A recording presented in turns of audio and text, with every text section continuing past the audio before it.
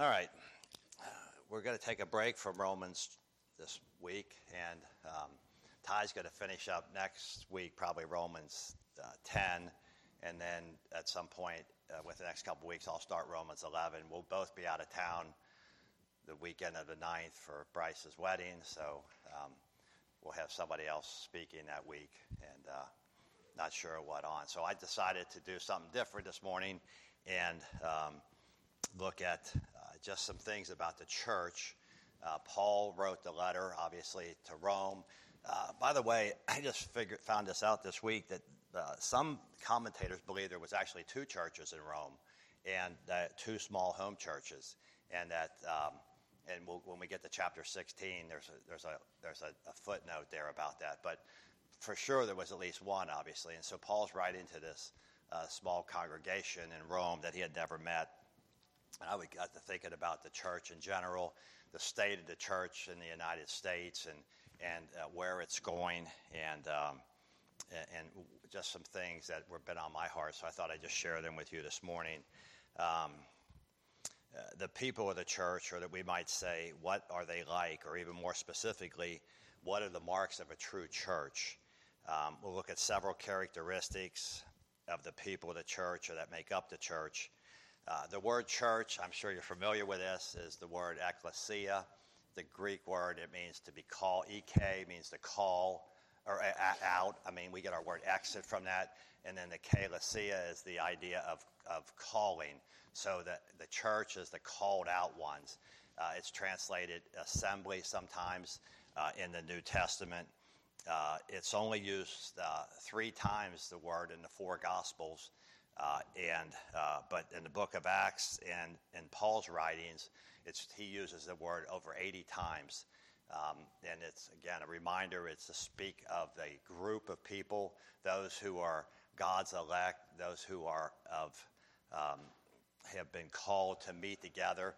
It can speak of the universal church in the New Testament of all believers, or it can speak of local churches. So when Paul writes a letter to the church at Ephesus, he is writing to the believers there at Ephesus.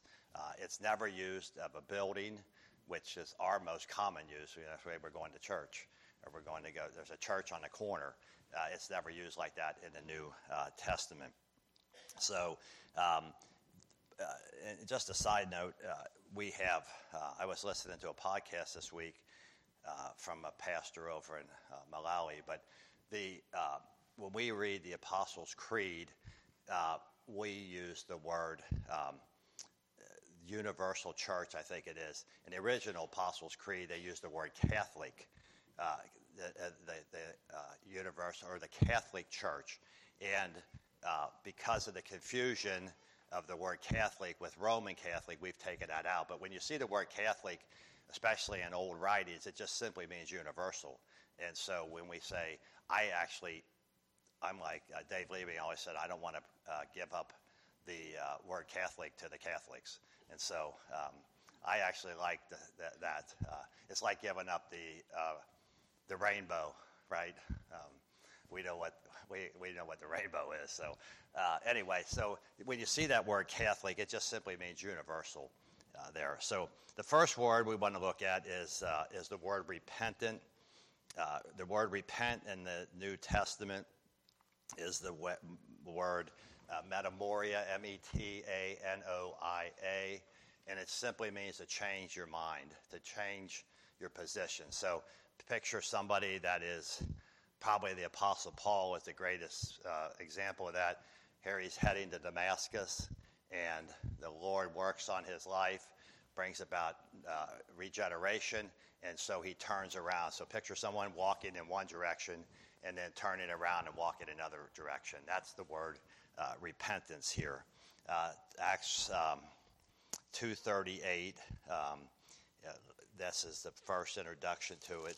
We'll have a look at a lot of verses this morning and just work our way through. If you have any comments or questions, please feel free to either raise your hand or just interrupt. I would be glad to hear your comments. Peter says unto them in Acts 2:38, repent and be baptized, every one of you, in the name of the Lord Jesus Christ for the remission of sins, and you shall receive the gift of the Holy Spirit. So it's true that every born-again believer there's repentance in their life. There's a huge discussion today in the theological world, and it's been going on for many years, about is repentance even necessary? Do people need to repent? You probably, I don't know if you've read anything on a man named Zane Hodge, Charles Ryrie, the Ryrie Study Bible. They would deny that repentance is even part of salvation. In fact, they would see it as a work, and so it's very interesting when you read this. In fact, they go as far as making the claim that those who see repentance as a necessary part of salvation are adding to the doctrine of justification by faith alone. Some claim it's a work and can't be part of salvation process. Turn to Matthew chapter 17 a minute, and let's read there.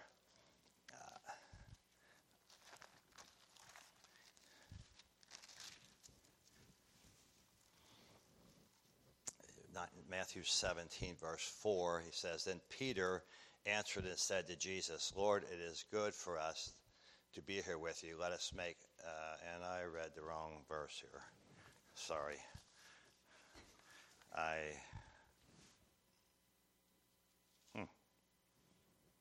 Well, I was even up early this morning checking verses and missed that one completely.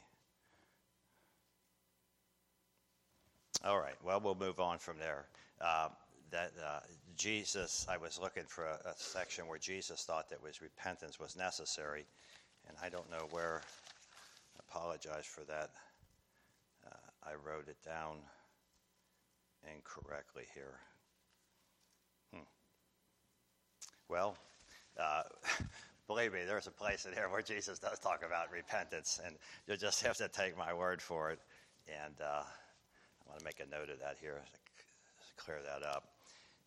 In Luke chapter 24, let's try that one, see if I did better there.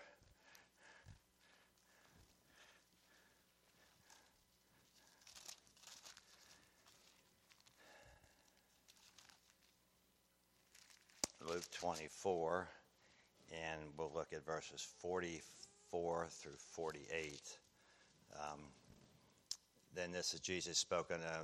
These are the words which I spoke to you while I was still with you, that all things must be fulfilled which are written in the law of the prophets of Moses and the prophets and the Psalms concerning me. And he opened their understanding that they might comprehend the scriptures. And he said unto them, thus it is written, and thus it is necessary for the Christ to suffer and rise from the dead on the third day.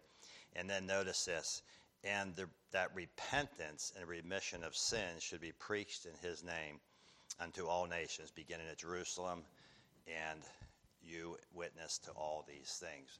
So this is Luke's account of the Great Commission as recorded in Matthew 28. And so Jesus is saying that not only is the gospel, but part of the gospel is the idea of repentance.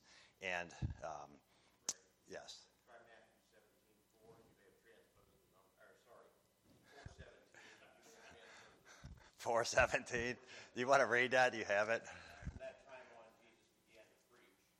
Repent. Oh, yeah. Yeah, that was with John the Baptist, that message. Yes, thank you. I have a new program on my computer, and this was the first week I tried it out. And obviously, there's some kinks. But thanks, Chris. So my point is here we want to see just that repentance is part of salvation. It's not an added work. It is necessary. The gospel today is more than just raising your hand and walking an aisle and signing a card. There's a commitment that is part of that. And part of that is going the direction you were going and turning and going in another direction. You cannot continue trust Christ and continue in the same direction that you're going. I think Romans has made that clear, but I think it's important for us to be reminded of that. Let's look at a couple other verses. That's important to note that repentance is not just turning away from something. It's not just stopping what you're doing, but it's turning towards Christ. It's not just the idea of stopping whatever you were doing, but it's the idea of moving towards Christ, putting off the old, as Paul would say in Ephesians and Colossians, and putting on the new. There's an interesting passage. Look at Matthew 27, and I find this very interesting. And here's an example of what repentance doesn't look like. In Matthew 27:3, this is Judas, and it says, "Then Judas, his betrayer, seeing that he had been condemned," looking at what had happened, "was remorseful." Some translations put that was repentant, and brought back the 30 pieces of silver to the chief priests and the elders, saying, "I have sinned by betraying innocent blood." Now, you could argue that Judas was repentant there. I don't think the scriptures bear that out. I think Judas certainly died, committed suicide apparently, and then went and is cast into eternity, the hell forever. And so there are people that look like they repent. They're sorry for their sin, but that is not true biblical repentance. It's better to understand that he was sorry, or he regretted that he got caught. It's kind of like the kid in the cookie jar with his hand in it. I'm sorry I got caught. As soon as your mother turns around, he's got his hand back in the cookie jar again. And so there are cases, shedding of tears as Jesus did does not prove repentance. It only proves that he was sorry for that. Look at Luke chapter 18 a minute, and I think we see a picture of that.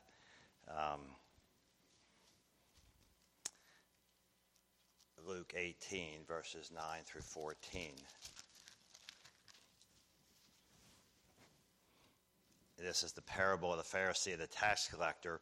And he says, he spoke to the parable to some who trusted in themselves that they were righteous and despised others. 2 men went up to the temple to pray, and one Pharisee, the other a tax collector. The Pharisee stood and prayed thus with himself: "God, I thank you that I am not like the other men, extortioners, unjust, adulterers, or even that of the tax collectors. I fast twice a week. I give tithe of all my possess." And the tax collector, standing afar off, would not even look as much as raise his eyes to heaven, but beat his breast, saying, "God, be merciful to me, a sinner. I tell you, this man went down to his house justified rather than the other. For everyone who exalts himself will be humbled, and he who humbles himself will be exalted." So repentance is the idea of humbling yourself before God.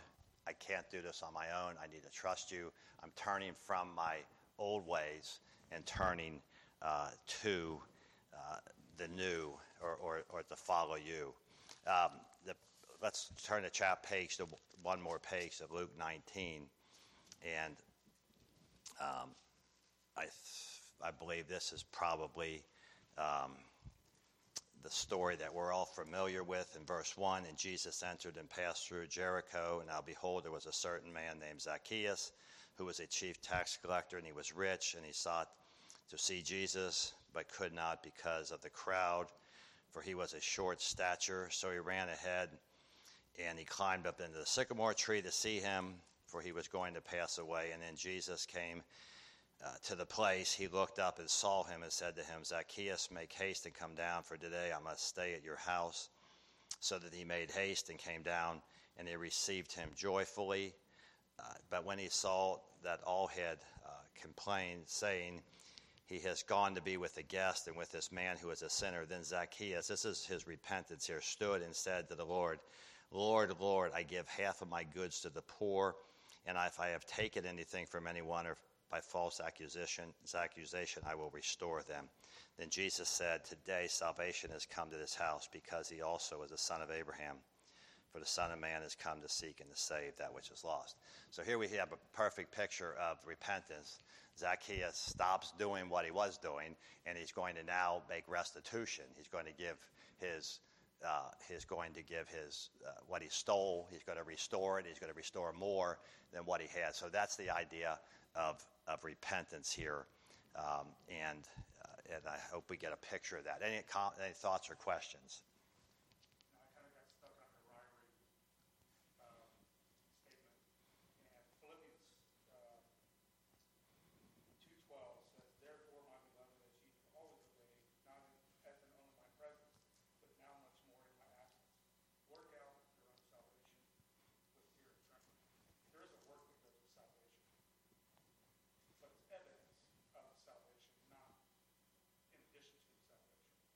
Yes, right. There always is a work. I don't have. I could write it up here.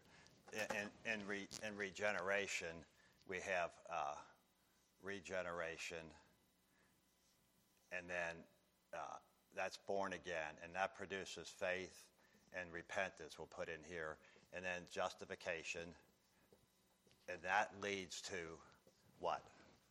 Good works, right? That leads to good works. Yes, obedience, right? That leads to obedience. Some would move works here. That leads to justification. That Paul, we just spent 10 weeks in Romans about that. That no one is justified by the works of the law. But this is really the order of salvation. Regeneration, born again. You must be born again. In John 3, the word there is the idea. It's passive. You must be born from above. There must be something acting upon you. So, in the Arminian theology, they would have faith here, faith and repentance before regeneration. So you believe, therefore you're saved, and that's. I know we get off the path here, but the idea is you can't believe because you're dead in trespasses and sin. And so the Reformed theology says you're born again, you're quickened alive, you repent, you turn to God in faith, and then you're justified, therefore being justified by faith, and then being justified by faith, we produce good works. Ephesians 2:10, we are his workmanship created in Christ Jesus unto good works. And so if there's no good works, then what?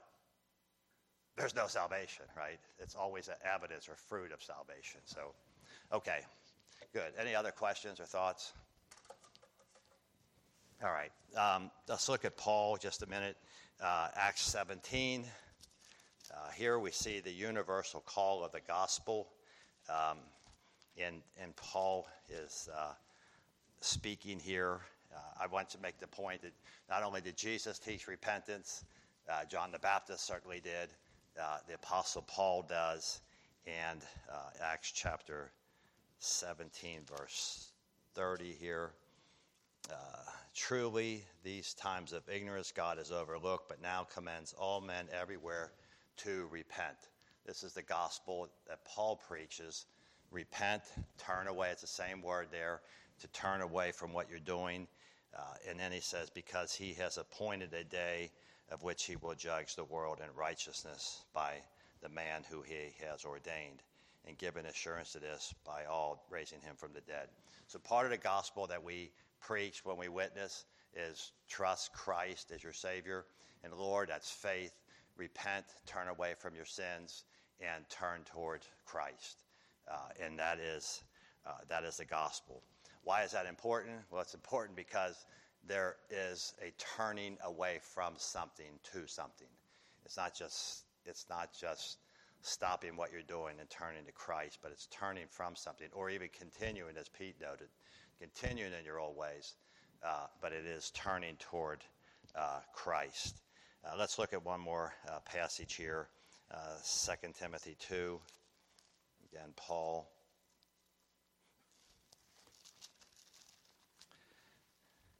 22 through 25. As Paul says, flee also youthful lust, but pursue righteousness, faith, peace with those who are called on the Lord out of a pure heart, but avoid foolish and ignorant disputes, knowing that they generate strife. And the servant of the Lord must not quarrel, be able to teach and be patient. In humility, correcting those who are of opposition or oppose him, if God perhaps will grant them repentance. Repentance. Not just faith, but repentance, that God would bring back a new work. So what he says here, so that they may know the truth. So part of, again, what we see here is part of repentance. It's not always preached in the church. It's not always taught, but it is certainly part of Reformed theology, and it should be part of our gospel message.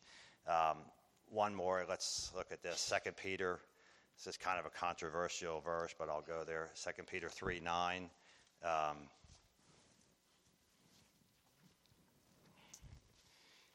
Here, this is Peter. So we have Jesus, John the Baptist, Jesus, Paul, and also Peter.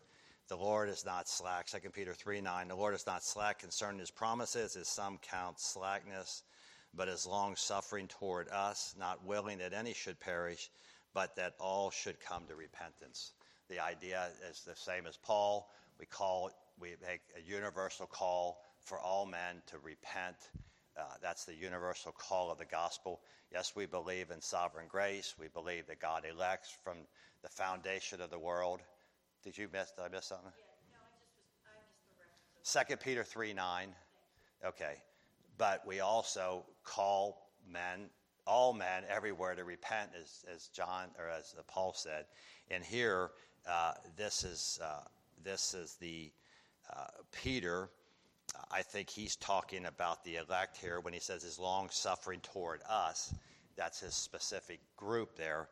And he says not willing that any should perish. He's not teaching universalism, but that all should come to repentance. So all of Christ's church, all of Christ's people who are true believers will not have faith, but also repentance will be a part of their life.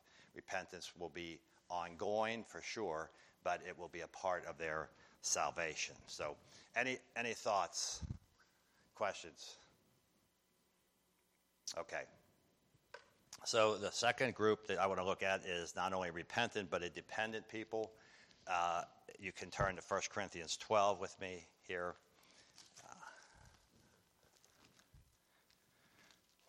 Obviously, I'm not going to get through all points.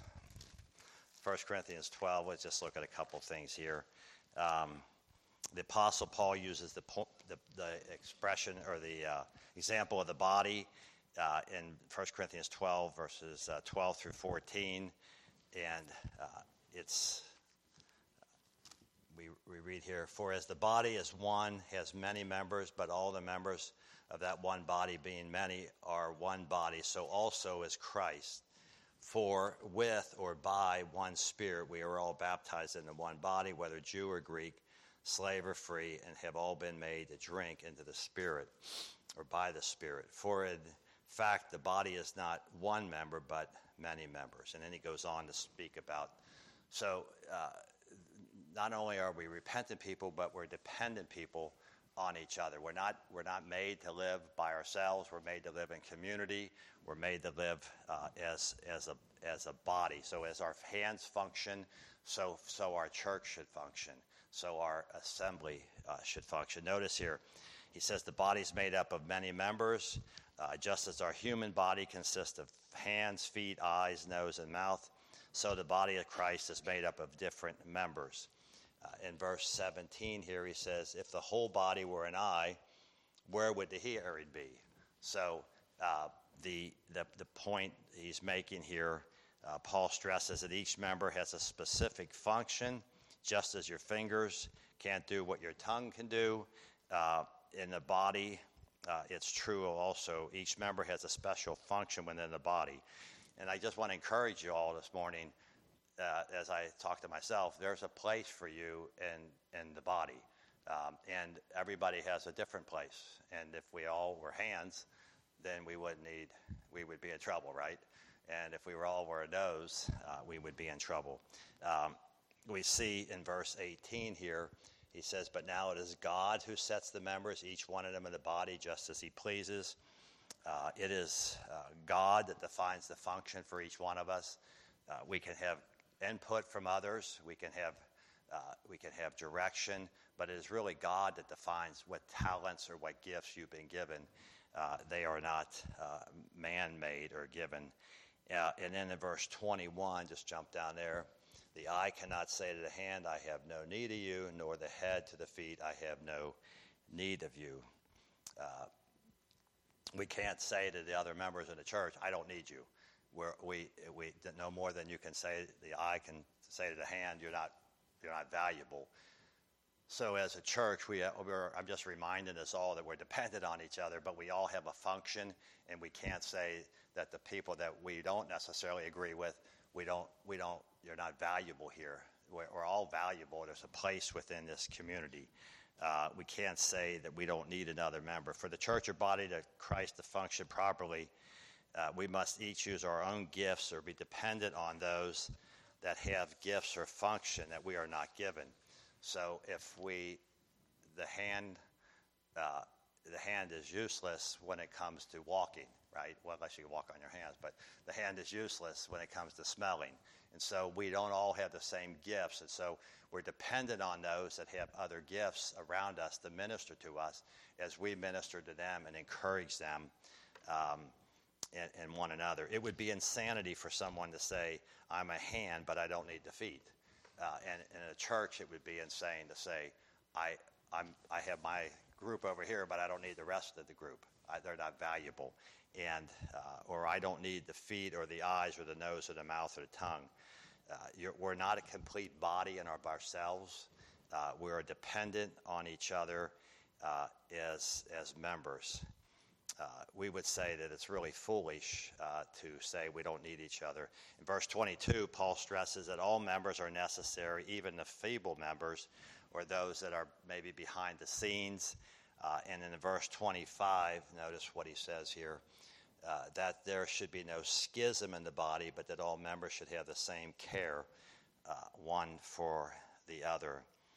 The idea of schism is a breaking apart or a division. There should be no division, but we should all work together. Now, let me make a clarification here. This doesn't mean that we all think and act the same way. Clearly, the hand doesn't act the same way as the feet, right? And so there is Paul's point here is that we work together with the gifts that we've been given for the common good. But we all do not do the same thing at the same time, at the same place. Paul wants us to work together in unity so that when the mind thinks, the hands and the feet and the body all react toward the same goal. I know you won't hear this word out of me very much, but there is diversity within the church. We need diversity, right? We can't have all hands. We can't have all feet. And so this is biblical diversity, right? Biblical diversity is that we all are being given different gifts for the function within the body for the purpose here, the body. It says, notice here, he says, when one member suffers, all the members suffer in verse 26. And when one member suffers, all the members suffer with it. Or when one member is honored, all the members rejoice with it. I'm going to give you a test here today to take home with you. When all the members, or when one member suffers, we all suffer, right? You stub your big toe, everything hurts. And that's the same with the church. We suffer together. And John and Darla are a perfect case of that. It hurts the whole body. However, here's the test for you and the test for me. I think it's easy to suffer with somebody. It's easy to show compassion. But he says, when one member is honored, are all the members rejoice. So when another member is honored, do you rejoice? And I think that's the difficult part of the body of Christ. We're very good at empathy. We're not very good at when somebody else is honored or somebody. We might even say, oh, I deserve that, or they shouldn't get that accolation. Paul doesn't say just that we are happy, but we rejoice with that. So when one member is honored, all honored. And as I said, I think this can be difficult, and you can think about that, how it works in your own life. I'm not asking for you to raise hands, but so I asked myself this question: who am I dependent on? Are there people in the church, other people that I'm dependent on? And there are, and I hope you know that there's people here that you can depend on. But who am I dependent on? And then can they depend on me? Are there people that you can minister to, that you can be part of the body and minister to use your gifts to help others in difficult times or just regular times here at Bible Chapel? So any questions, thoughts?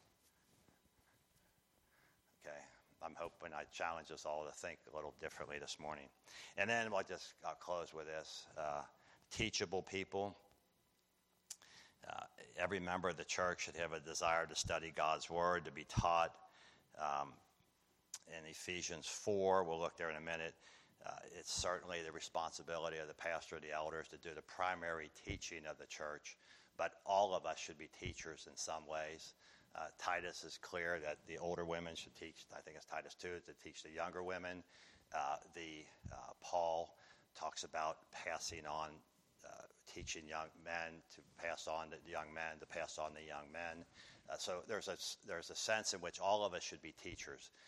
As we use our gifts, whether it's the gift of mercy, you can certainly teach with that gift of mercy. But primarily in the scriptures, the overall teaching of the congregation is given to the pastors and the elders. Turn to 2 Timothy 2:15.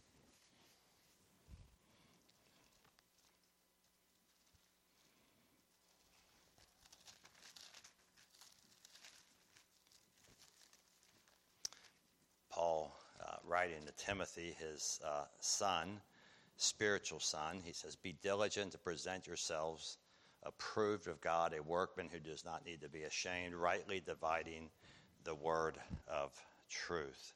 The NIV has the word diligent. The King James, some of your Bibles may say study to show yourselves approved unto God. That's how I think I memorized it when I was younger. And it's the same word. It's translated labor in Hebrews chapter 4, verse 11, if you want to look at that later. So Paul would say, be labor to present yourselves. Labor in the word. As the word approved has the idea of testing or being tested or tried true. We use it when we prove metal. We boil or we melt gold, and the impurities come off of it. That's the idea of approved, pure in your teaching. It means the word study is also translated. Oh, I said it can also be translated zealous. I missed that here. The thought is that God can only approve those who are proven themselves to be true in the test of life. God wants us all, not just the pastors and the teachers, but all of us to study God's word and to learn God's word together. Many times we can get caught up in our study and our learning and forget that it is only God that can give the ultimate approval.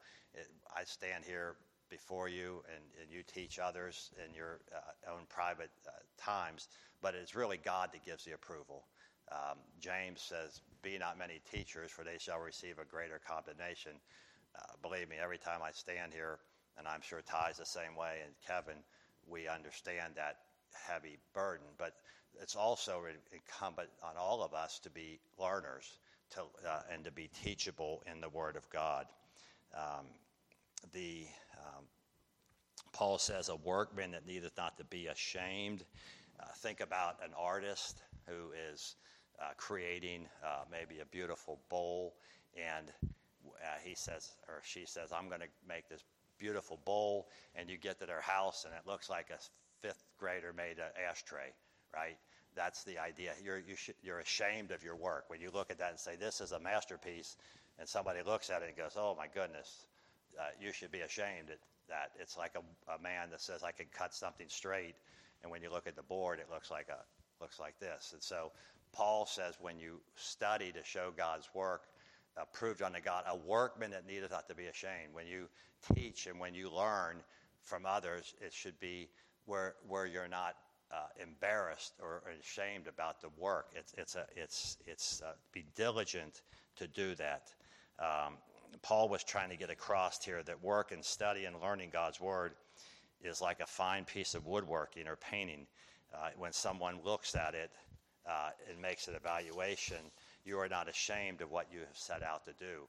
And so as you have different ministries within the church, whether it's counseling, whether it's encouraging, whether it's the gift of mercy, do it with diligence. Do it with the Word of God, with a clear understanding of what God's Word says. Paul was a leather worker. He certainly knew what it meant to cut something straight or to do something straight. And so it's interesting here in this, and he says here, present the truth rightly, so we can, by treating it honestly and fully in a straightforward manner. The last phrase there, rightly dividing the word of truth, is an interesting phrase there. It's one word. It's the word, see if you recognize this, ORTHOTOOUNTA. The first part is ORTH. What do you think we get from that? Yeah, orthodontist, which does what? Straightens teeth. So the idea is when you rightly divide the word of God, you do it straightly or correctly. That's the idea. We get, as I said, our word orthodontist. You may say, well, what is the purpose of learning or being teachable? We know. We'll just look at one verse. Let's look at Philippians 4:9. I think I'll close with this. Here's why we do this.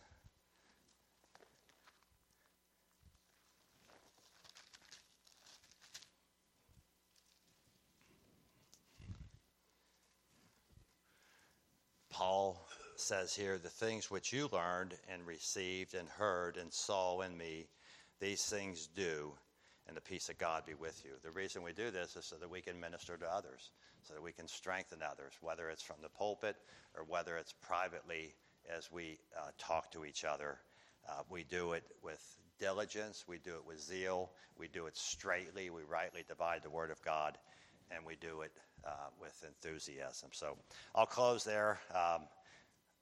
I'll pick this up maybe at another date in the future. So if you have any comments or questions, make sure you see me afterwards. Thank you.